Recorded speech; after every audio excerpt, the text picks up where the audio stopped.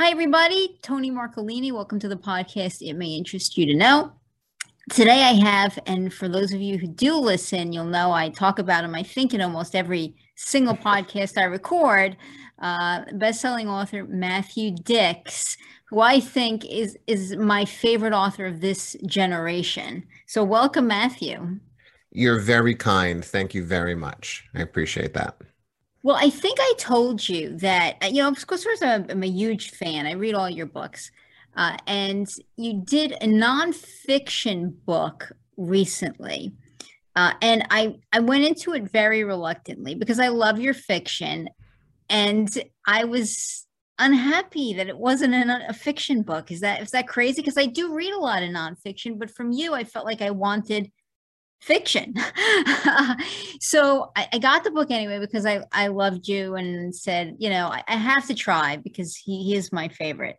So I picked up Some Days Today, your latest, and I was blown away by the fact that while it's nonfiction, of course, it still reads almost like fiction, if you will, because you tell so many stories. I mean, and that's what you do, right? You're a storyteller.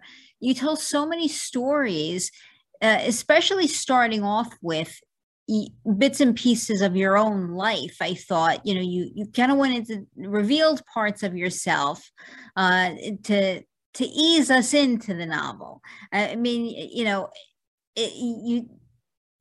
you don't want to be too preachy, right? But you kind of soften it for us. You tell us a little bit about you and your survival story, and then suddenly I was more prepared to read the rest. Well, I'm glad to hear that. I often tell people that, if you're preparing to give a talk or a speech or you're going to deliver a TED talk or anything like that, my theory is always open with stories, get people to sort of enter your heart and mind. And once that happens, they're much better prepared to receive the message that you're going to offer. So I always start with story and I lead with story whenever possible because I think that's what is entertaining most to people. So whether it's going to be my story, which happens a lot in that book, or I take the stories of other people who I know or people from history to sort of prove the concept. Yeah, I like story a lot in all of its, wonderful facets. And it winds up being a book that I mean, I can recommend to anybody. It's not just about, because I thought, oh, Someday Is Today. Okay, this is going to be a book about don't put off your opportunities, right? Just go for it. If you have something you want to do. I mean, I expected that kind of vibe to it. Where it's almost like a self-help book in some ways. I mean, there's solid advice in there about time management, and just running your life, and how to run it more efficiently. I loved that about the book. I mean, I'm really glad. is this the kind of thing that you put together?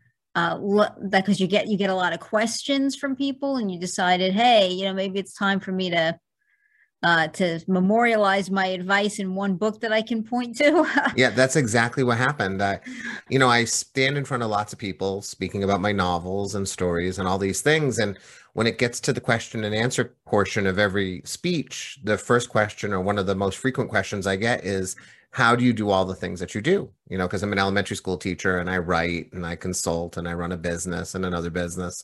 So I do a lot of things. And at the same time, people know I'm an avid golfer. I have two children that I actually spend lots of time with. I have a wife who still loves me, so presumably I'm occupying enough of her time as well. I have a life full of things. So people always wonder, how do you fit it all in? And whenever I got that question, my thought was always, if you give me 14 hours, I will help you figure it out. But no one ever wants to give me 14 hours. So what I would end up doing is sort of offering the one or two bits of advice that first popped to mind on that day. And I'd often think that was not very helpful. That was sort of a smattering of, advice that unless it's encapsulated in some kind of a philosophy, I don't know how much it's going to help them. So the book seeks to answer that question. Like, how do I manage to get all the things done that I get done? And I tell people all the time, I'm not special. I'm not a genius. I'm not a unicorn in any way. I've just sort of strategically decided to approach life in a way that I can do the most with the time that I have. And I think every other person in the world is capable of doing that. Sure. I mean, you definitely have time management advice there because you don't even waste your shower time. Like your shower time isn't even just about showering, which, is a little stunning. But I mean, you literally find a way to multitask in almost everything you do.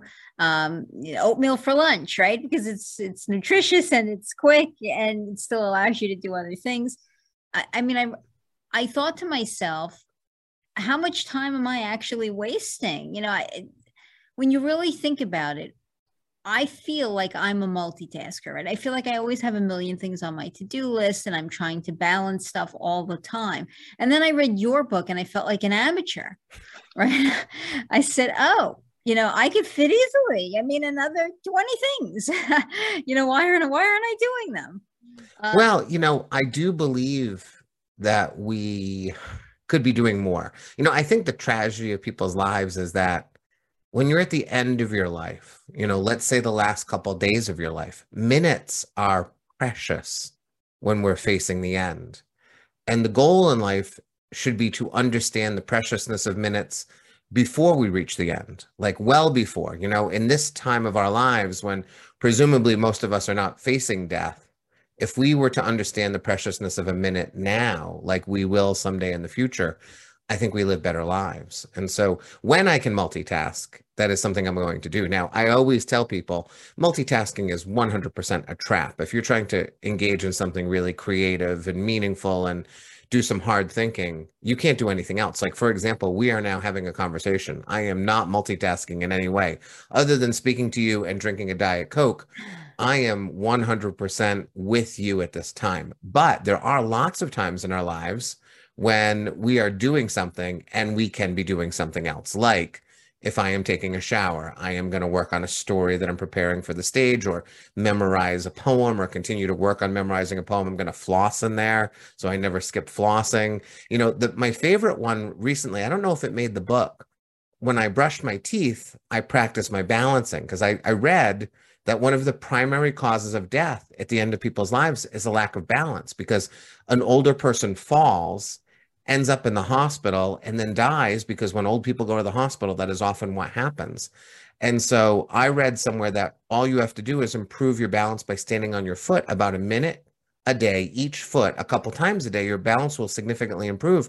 So it takes me 2 minutes to brush my teeth. So for the first minute, I stand on my right foot. And the second minute, I stand on my left foot. And I'll tell you, it took me 1 month to go from this is really hard to wow, I can stand on one foot forever. So in the course of just a month, twice a day, practicing this, I've improved my balance. Hopefully, presumably, I've extended my life as a result. So those are the kinds of things where I'm trying to sort of make two out of one. But there are times when multitasking is a trap that you just can't get into. If I'm writing a book, I am not multitasking. If I'm playing with my son, I'm not multitasking. If I'm chatting with you, I'm not multitasking. But you give a plethora of advice on ways to save time, even balancing. And this is what I thought was probably one of the most precious parts of the book. You talk about balancing, i.e., weighing the difference between driving, let's say, 20 miles to save $1, off of something, and on the flip side of that, you've wasted that time out of your life that you could have been doing, and you list like 1,000 other things. So you talked about balancing and making your decisions, and I thought that was a really important dialogue to have.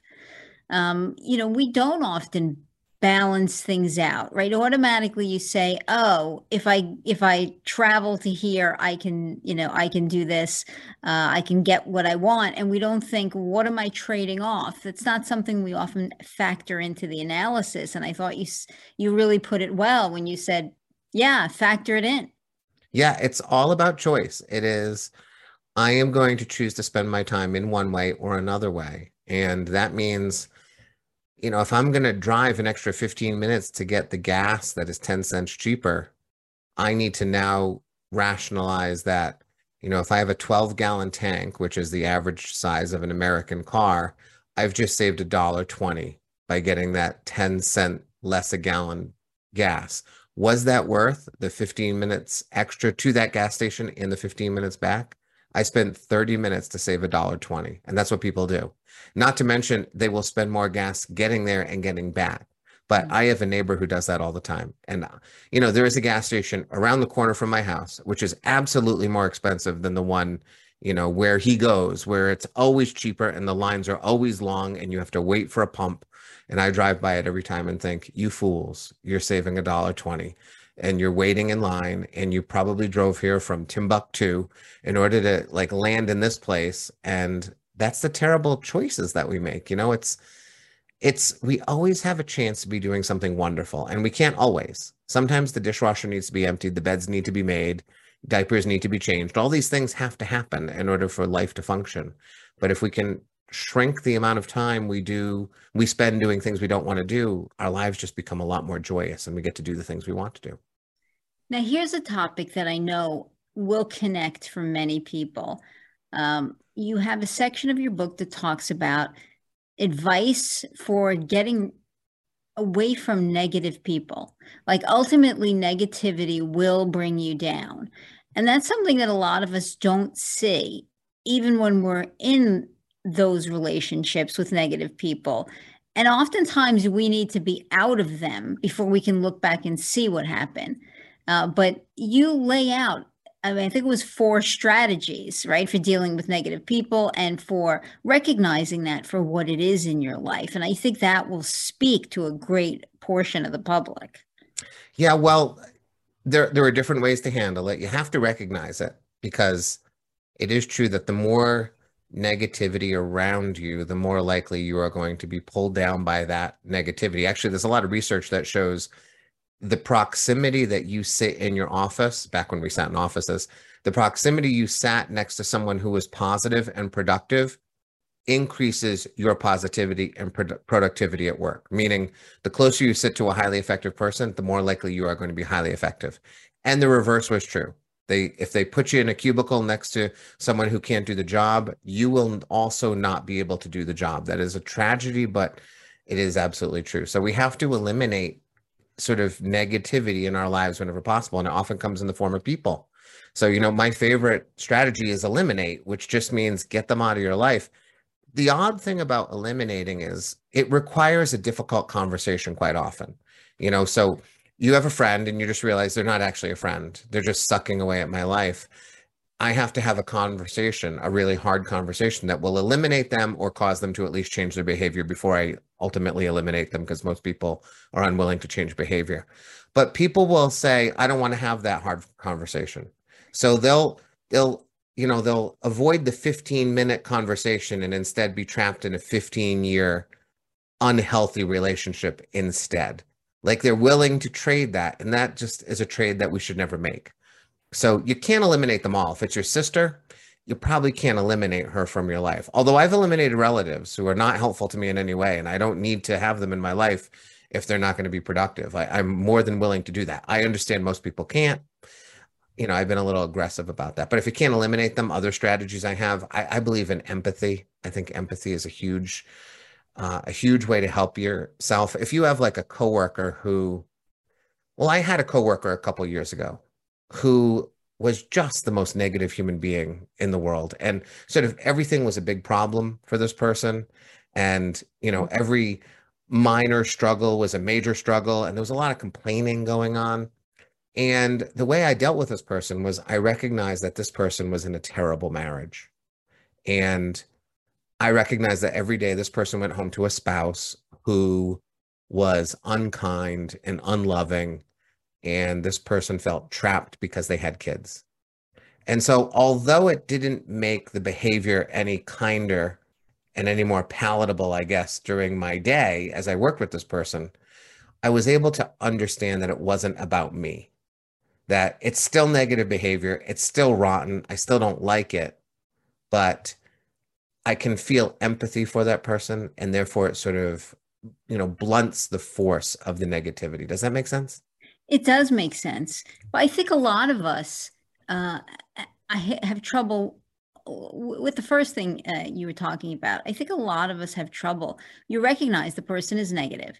You recognize that maybe they are having a toxic effect on your life, but we are so reluctant to pull the plug on relationships, or stop, try to stop the person, because sometimes you may voice your opinion to the friend or to the other person in your life, but oftentimes, as you said, it falls on deaf ears. It's not likely that they're going to adjust their behavior, and we're willing to continue tolerating that. And I think that really that spoke to me, because eliminating, like you said, is hard, and then trying to find other ways to handle it. I, I really just thought your ideas were powerful. Well, you can also eliminate sort of with a less difficult conversation. There was a person my friends and I used to play golf with, and this person was not enjoyable. Took the game too seriously, stomped around the golf course in an angry way. And what we did was we just slowly but surely began inviting him less often to golf until there came a point where he was playing so infrequently that we just stopped calling and he drifted away. And so that means, if you're trapped in a toxic friendship, it means, suddenly being a little more busy than you used to be, and maybe you're not really any more busy, but your friend will be told that you're a little more busy, and your phone calls will become less frequent. And when they call you or text you, maybe your responses are less frequent, and, slowly create that distance that will allow for eventually you can sort of turn your back and walk away, and there won't be any repercussions. I am in favor of aggressive, a much more aggressive approach to this, and that is just the temperament that I have. When someone is difficult in my life, I recognize it as a choice. I can keep this person in my life, or I can go find somebody else, because we only have so much time.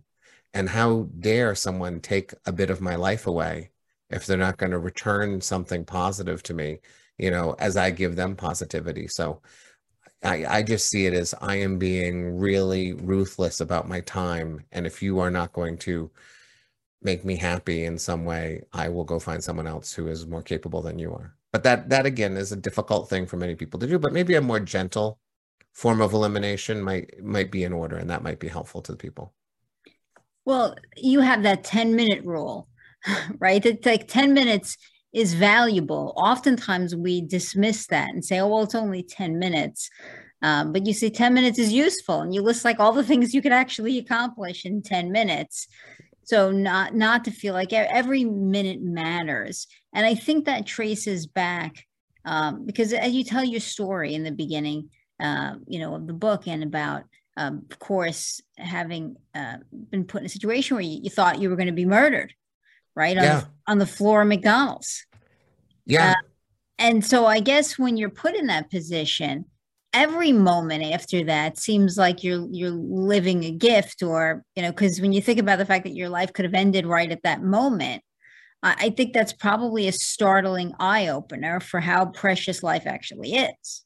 Yeah, I think the thing that happened to me that night, I had reached a point where I was absolutely sure they were going to kill me. It's so funny. I've never used the word murder to describe it, but you're right.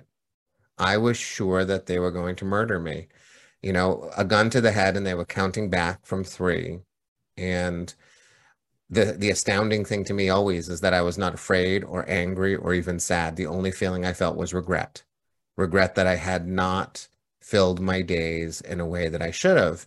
And I think, sadly, that how I felt that night when I was 21 is the same way so many people feel at the end of their life, at the actual end of their life. So the only gift I got that night, which is not something I would ever wish on anyone, because it, was a decade and a half of PTSD before I finally found some help. But, if people can learn from it, I just got a glimpse of what it is like in your final moments and that feeling. I just learned that David Cassidy, the musician, the world-renowned Partridge Family musician, when he passed away a couple years ago, his last 4 words to his daughter on his deathbed were, "So much wasted time." And that's David Cassidy. like who did things that we will always remember and created music that people still listen to today.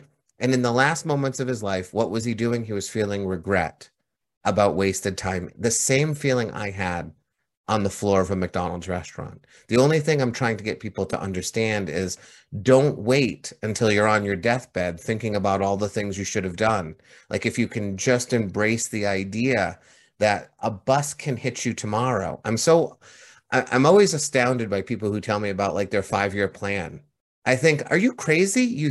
Like it's as if they think 5 years is assured and they live as if 5 years is assured. I just think that that is a ridiculous way to live. Not to mention if you're actually living a life that I recommend, where you're saying yes to everything and pushing open doors to things you never thought you would like. You can't even predict what 5 years is going to be like. Hopefully, 5 years from now, your life is totally different than how it is today, because that would be wonderful. Because if we're constantly evolving and changing, we're going to be happy people. But to assume you have 5 years ahead means you're probably going to put off a lot of things. And if you're unfortunate enough to not have 5 years, you're going to find yourself in the same position that I found that night in McDonald's, in the same position David Cassidy found at the end of his life. Regret is a terrible thing. I don't want anyone to feel it. I agree with you. I remember hearing the words, when I was told that I had cancer, and I felt the same sense of regret, right? The same, like suddenly all the things that I wanted to do, and I knew that I always felt like there would be time, later to get to everything. And suddenly I realized maybe there isn't. And like I was filled with regret for a lot of the choices I had made. And I think I realized probably the way you did at that moment, wasting time is not a good idea, because and no moment is a given, right? It's the worst thing, wasting time. I really believe that wasting time is the worst thing. And there's no value judgment that I make in terms of how people spend time. I have a client who actually, her goal, her horizon goal, I talk to people about what your horizon goal is. She wants to watch all the films on the Criterion channel with her husband and then have good conversations about them. That's her goal. And I think it's Cool. a beautiful goal. Like, good Cool. for I like you, that. you know? I'm sort of against spending a lot of time in front of a television normally, because I don't think we'll ever be happy about it at the end of our lives. I love television. My family and I are in the midst of a Strangers Thing, epic watching period, but it takes us forever because we don't watch TV that much. But when I watch it, I'm with my kids, we're watching it, we're talking about it, we're talking about it the next day. It's an experience. It's not I'm binge watching a show to get to the next one that I can binge watch. So for her, Criterion Channel, conversations with her husband, meaningful time spent, that's great. I don't think that's wasted time. I think wasted time is when we move through life without purpose. I think most people live their lives like water down a mountain. They follow the path of least resistance, which means they often make their choices based upon what other people think or other people want, or what society has deemed appropriate or best, rather than doing what they want to do, which often requires a hard choice and a difficult path, and struggle. But those things are all beautiful. And that's where you end at the bottom of the mountain, in the place you want to be, rather than in that pool of water with everybody else wondering, what the hell did I just do with my life? You just don't want to be doing that at the end of your life. And I mean, every day people die in car accidents and in unexpected ways, right? That's an important thing to remember. We all think, okay, I'll see it coming, right? Like I'll know when it's going to happen, and therefore I'll have time to maybe, run around then and try to do what I want to do. But the reality is people die every day in unexpected ways. Yeah, I mean, I don't think I mentioned this in the book, but before those three men broke into my McDonald's and put the gun to my head, when I was 12, I was stung by a bee, and I'm allergic to bees. I did not know it. I ended up on my dining room floor, and when the paramedics broke the door down, I was not breathing and my heart was not beating. And they performed CPR on me and restored my life. And then when I was 17 years old, I went through the windshield of a Datsun B210 in a head-on collision in a snowstorm. And once again, in the back of an ambulance, my heart stopped beating and I stopped breathing, and paramedics restored my life through CPR. Oddly, those two events didn't change the way I looked at my life. because in both of those cases, I didn't know I was about to die. So I didn't feel that regret. With the bee sting, it was the 1980s. I didn't even know what was happening to me. Nobody was allergic to anything in the 1980s. We were all eating asbestos caked, bread and Peanut butter. peanut butter, and nobody was dying of anything. So when I sort of panicked and closed my eyes and went unconscious, after that bee sting, I didn't think, oh my God, I'm going to die. And when I went through that windshield of that car, shock is a beautiful thing because shock wipes away everything. I didn't feel any pain. I felt no fear. I'm in the back of an ambulance. I opened my eyes. There's a woman shoving a tube down my throat. Someone's pounding on my chest, right? They're performing CPR on me. Both times I didn't understand that I was about to die. So I oddly didn't change my life at all in the two cases when I actually did die and get brought back.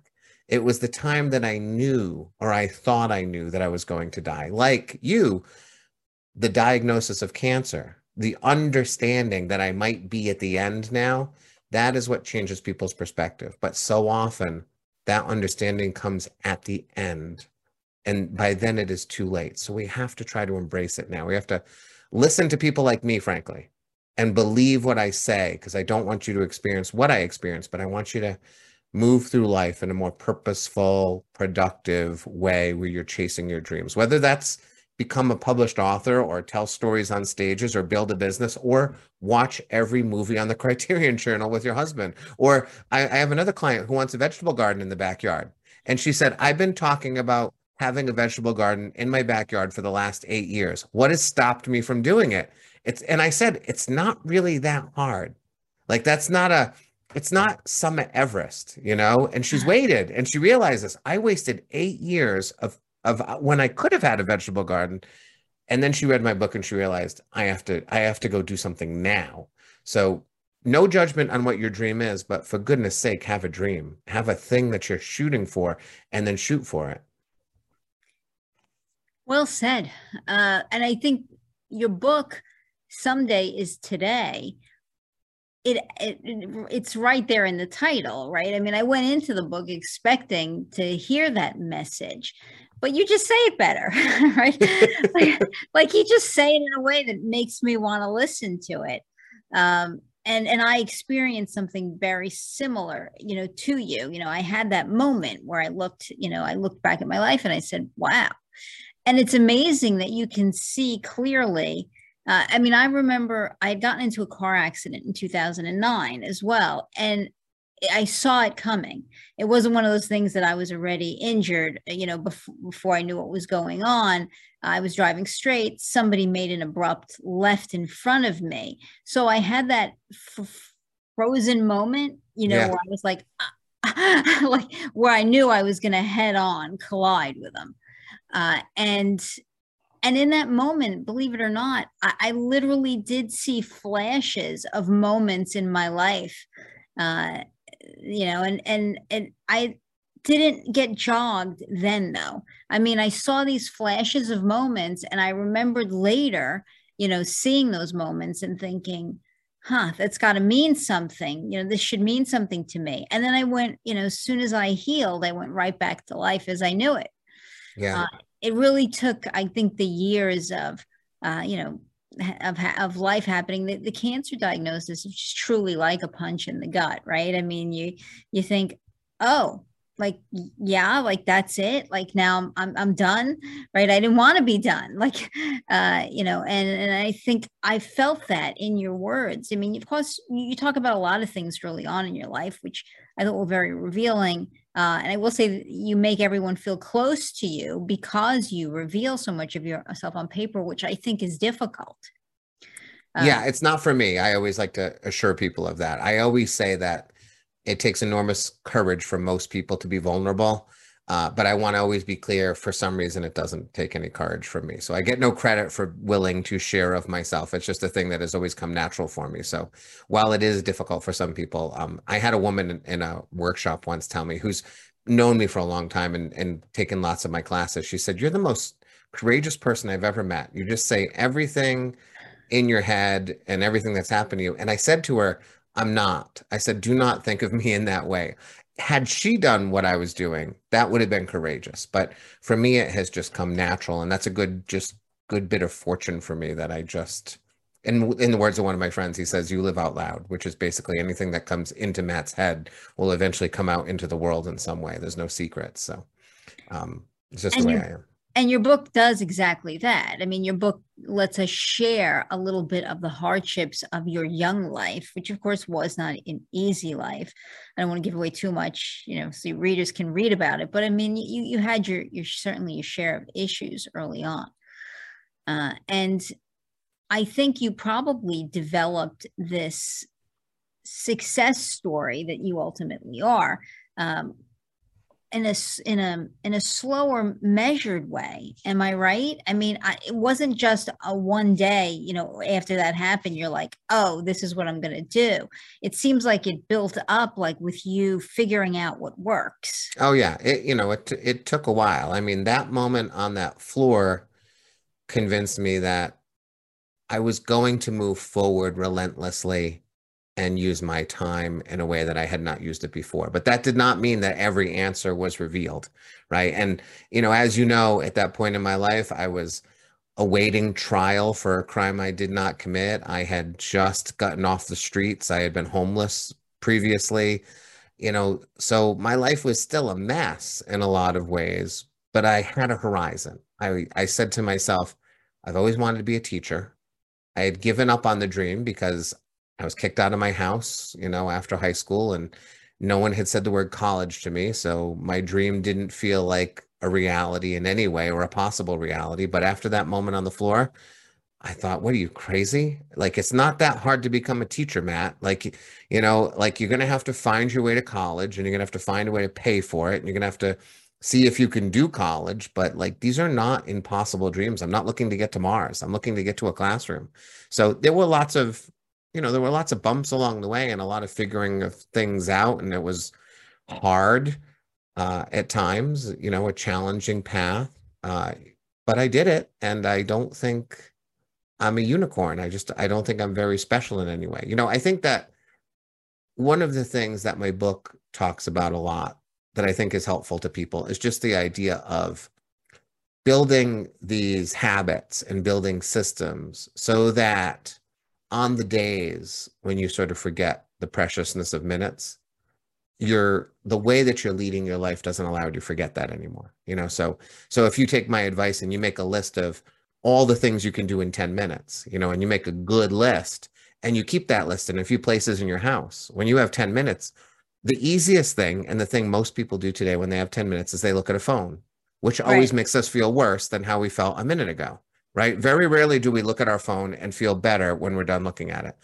But because it's in our pocket and because it's a dopamine machine that every platform is designed to make us feel good about clicking a button so that we click another button, so we click another button, that is what everyone chooses to do. And you will always choose to do that unless you have an alternative, unless you say to yourself, oh, in 10 minutes, I can fold that load of laundry.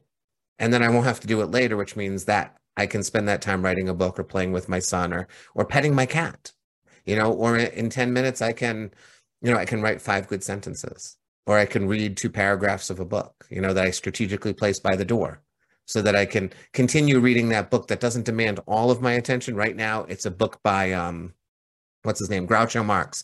It's Ah, Groucho Marx letters collected.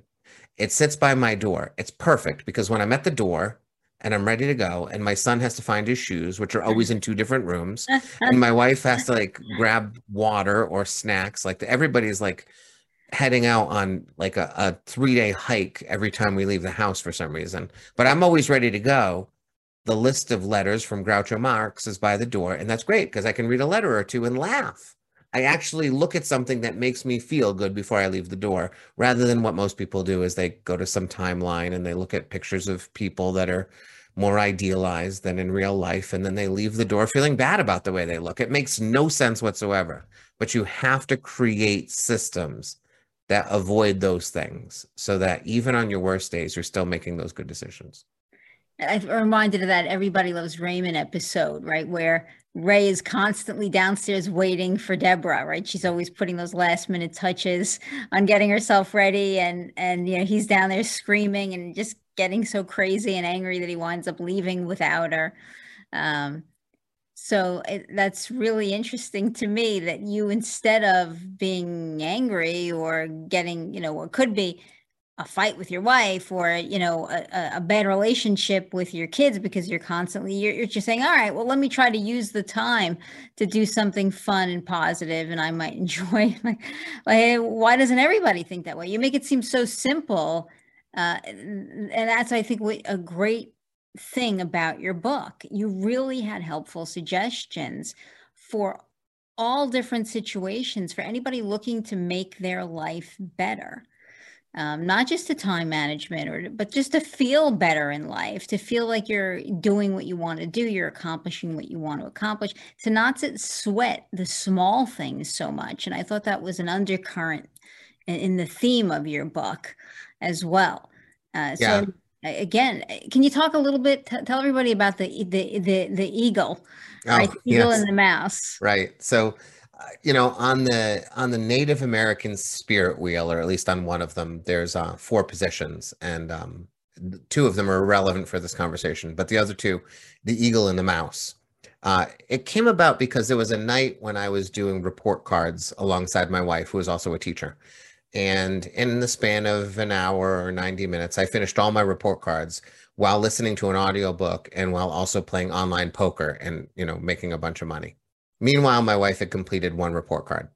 And so we went to bed, and I didn't know how annoyed she was with me, but she was. And the next day she went to our principal and she said, I don't know how I can live with this guy. He finished all his report cards and played poker and listened to a book, and I got one done. And my boss, his name's Plato Karafellis. He's since retired, but a good friend of mine. A great name, by the And a way. great name, A yes, great name. A Greek guy.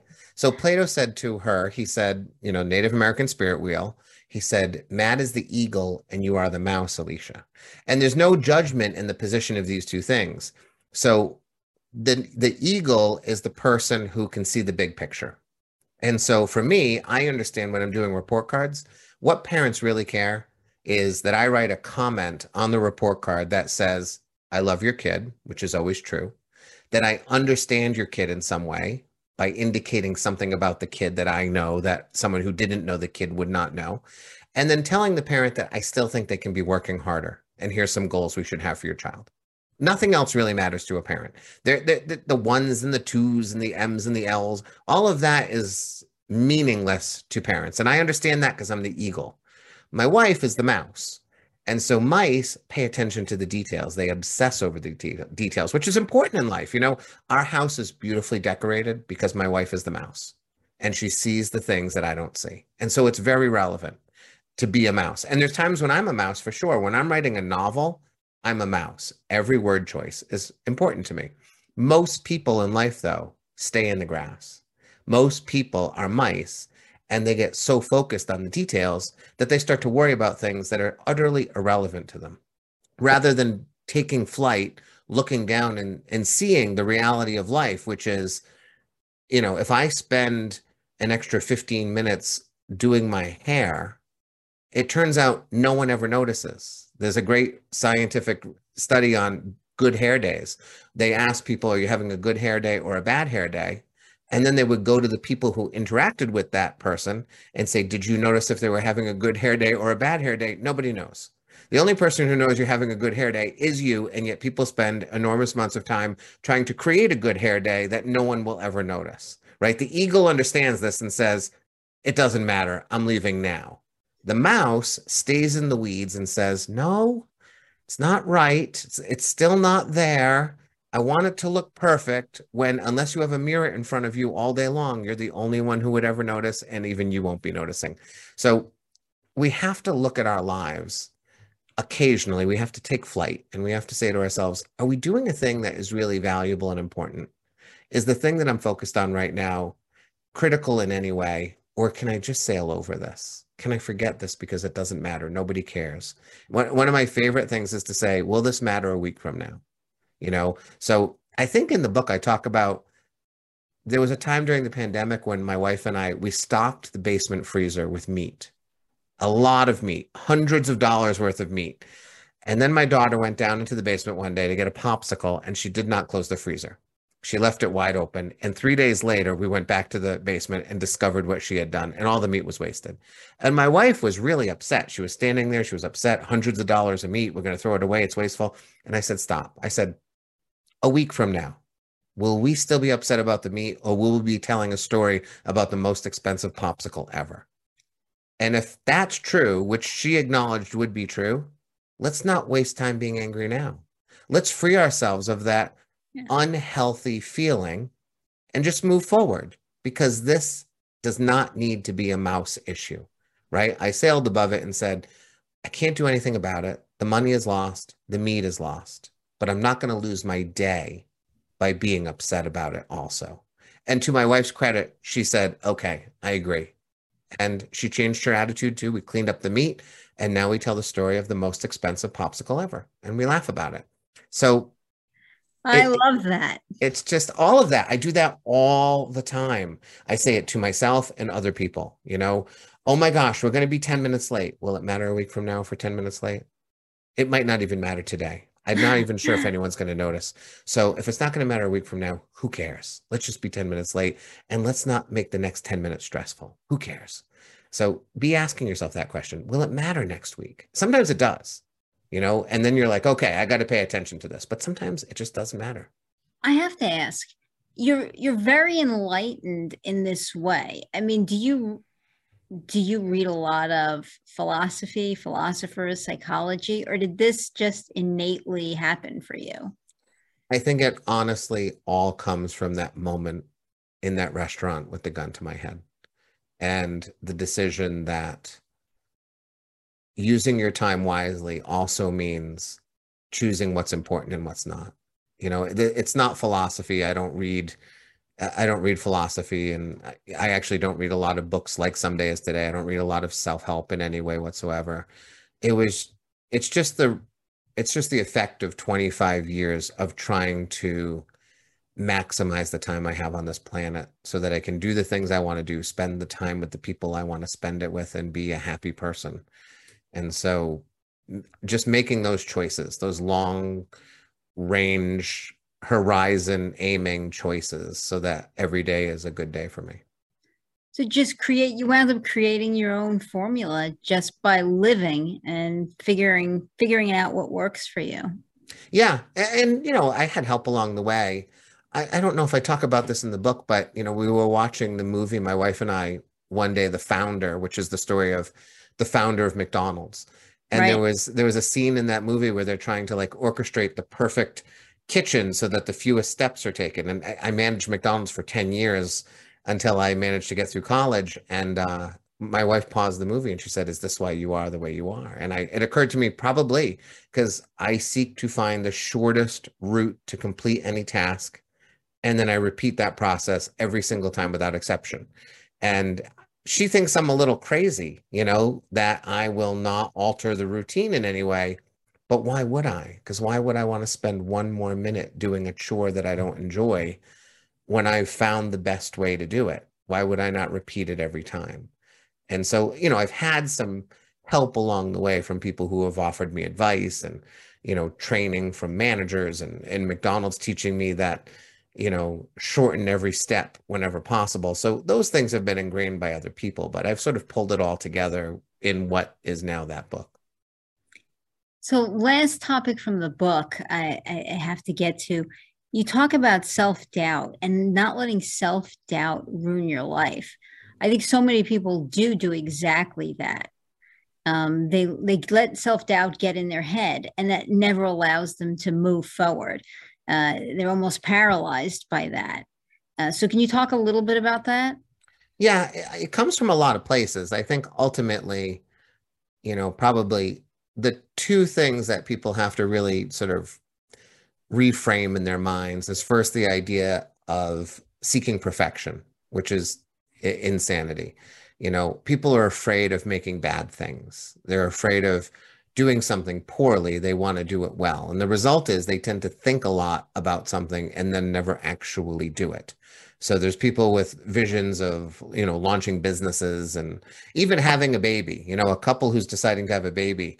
I know couples who are waiting for the right time, which is crazy because there's no right time to, I've had two of them. There's no right time. They come and you have them and you figure it out as you move along. But a lot of people don't do these things. They just continue to seek perfection. And the result is inaction. Perfection is always inaction because we can't get there. A B minus is a beautiful thing. A B minus garden in your backyard is better than 8 years of not having a garden, and getting through 72 of those top 100 Criterion films is better than watching none of them, right? So getting through some of the work that we need to do is better than doing none of the work. Like putting something in the world is a beautiful thing. The act of creation, even if the act of creation is a garden in your backyard or a conversation with your husband over a great film, those are acts of creation. I believe that those are worthy regardless of how imperfect they are.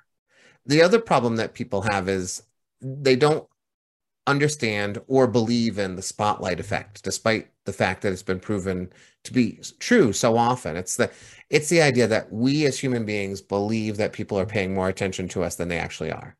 And it makes sense to have this predilection because we are the protagonist of our story. We are the center of every one of our stories. So oddly enough, we somehow assume we are near the center of everyone else's stories too, which is never the case. And it's proven again and again.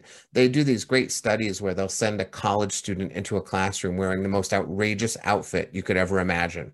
And they put that kid right in the middle of the class for an hour. And then when the class ends, they ask that kid, how many people do you think noticed your outfit? And the kid always says, like, most of them. And then they quiz the class. And it turns out nobody noticed. Like, barely anyone notices what you're wearing on a given day. Barely anyone notices your good and your bad hair days.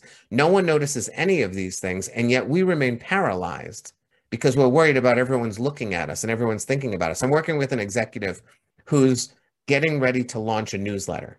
And she wants enough content so that every week she can have a newsletter on Monday. And I said, well, you got to get it off the ground. You've been talking about it for 6 months. And she said, well, what if I don't have content on a Monday? And I said, do you really think everyone's hovering over their keyboards at 8 a.m. on Monday, hoping for your newsletter to arrive on time? Do you think that they're going to come to your house with pitchforks if on a Monday you missed the newsletter? I subscribe to lots of newsletters, but if one didn't arrive in a given week, I probably would never notice. It would just come the next week and I'd be like, oh, there it is again.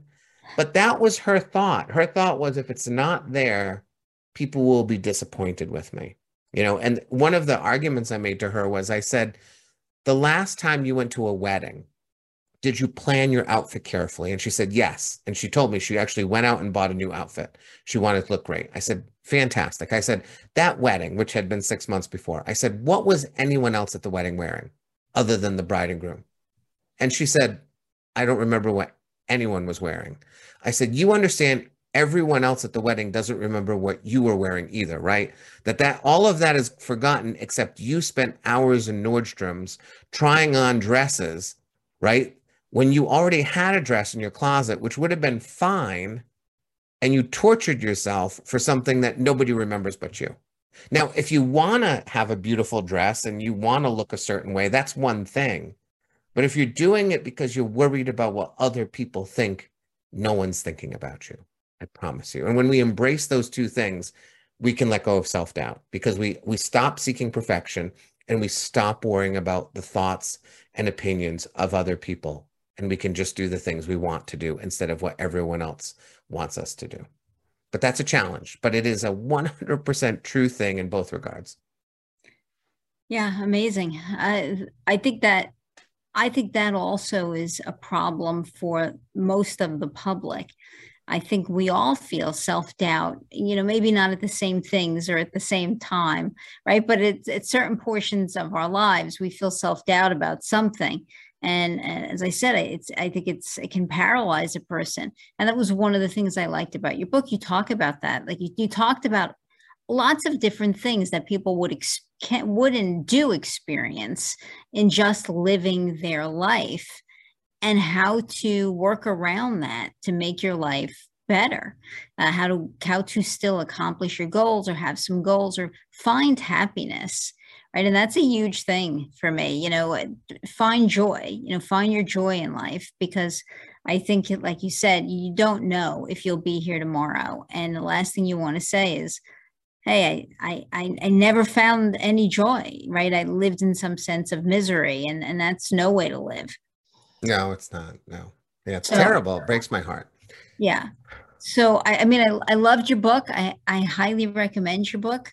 I recommend everything you read. As I said, your fiction, and I quote you all the time on the podcast. Oh, Like I'll be talking to other guests, and I'll be like, "Well, you know what Matthew Dick says about this," and I'll start talking about you. So everybody knows about you. They must think I'm completely obsessed. But you are. I think of this generation, you are my favorite writer of this generation because I think your fiction is through the roof good, right? I've said it before. You find the heroes in the most unlikely people, and I love that. I love reading something where the person I least expect or that people otherwise ignore in society turns out to be the hero, right? Because everybody's got their story. Everybody's living their life and has their story. And like when that person, that ignored person who is not given their due or not given their credit in society rises above and winds up being the hero. I love that story. I think that's an amazing and important story to tell. Not only for for everybody reading it who maybe disregards that person, but for the people themselves who somehow feel diminished in society to see themselves in a book, as the hero. So I love that. I love that your stories are so creative and different. I always say something's missing. I wish I would see in screen form, right? me too. I think in a movie, oh my goodness, I would love that to be on the big screen. I'm surprised it isn't already, quite frankly. The story is so good. Yeah, well, it's optioned, so but as I have learned over the years that as many of my books as have been optioned from time to time, that doesn't mean very much in Hollywood. They tend not to be making a lot of something missing these days. If I don't put a superhero in my book, unfortunately, I don't think it's likely for the big screen, but we'll see. Well, what better superhero than the cat burglar with the OCD? I I mean, agree. right? That is the story. That's the story people want to see. Yeah, So that would be great. I do hope to see that on the big screen. But I thank you. love your fiction, and I now can say that I love your nonfiction too. Well, thank you. I'm glad. I'm working on fiction now. I'm working on two books of fiction, and I have a book of nonfiction I'm working on as well. So they're coming. I always think, for me, tragically, the one sort of lesson I can't take from my book is I'm only as good as the next book. I always think. And my wife recently, I was complaining that I had to write this next book, and I said it's got to be good. It's just got to be good. And she said, "Can you ever spend 5 minutes being satisfied with what you've done?" She said, she's like, "You were homeless and now you've published 8 books. Can you look at those 8 books and think, I am a writer, I am an author, I'm a legitimate 100% American author?" And it is a terrible thing that as many books as I may write, I keep thinking, I'm just fooling them. I got to just keep fooling them into thinking that I'm worth publishing. So that is a bit of advice I can't take for myself yet. But being perpetually dissatisfied it's an engine that keeps me moving every day. So that's a good thing. And the fact that you have more stories to tell, obviously, in your head. Yes, the one gift my agent will tell you I have is I have plenty of stories. It is a matter of choosing which one I want to write next, really is the issue. Well, when is your next book coming out? I don't know. I'm in the middle of it, and it's when I finish it. So I would probably say, maybe the end of 2023. It Oh, takes a year after you're done writing it for it to actually hit a bookstore shelf. So um, I would hope that it would be finished by this year and then out next year. So we'll see. well, I can't wait. Thank you. So thank you so much for being here. I loved this book. I'll put a link to the book into your website below the video. As always, I appreciate you so much. You're incredibly talented. I hope you'll keep coming back. And as you keep publishing, your books, I hope you keep coming back to talk to me about them. Anytime. Thank you so much. I really appreciate it. Thank you, Matthew. Thanks. Bye.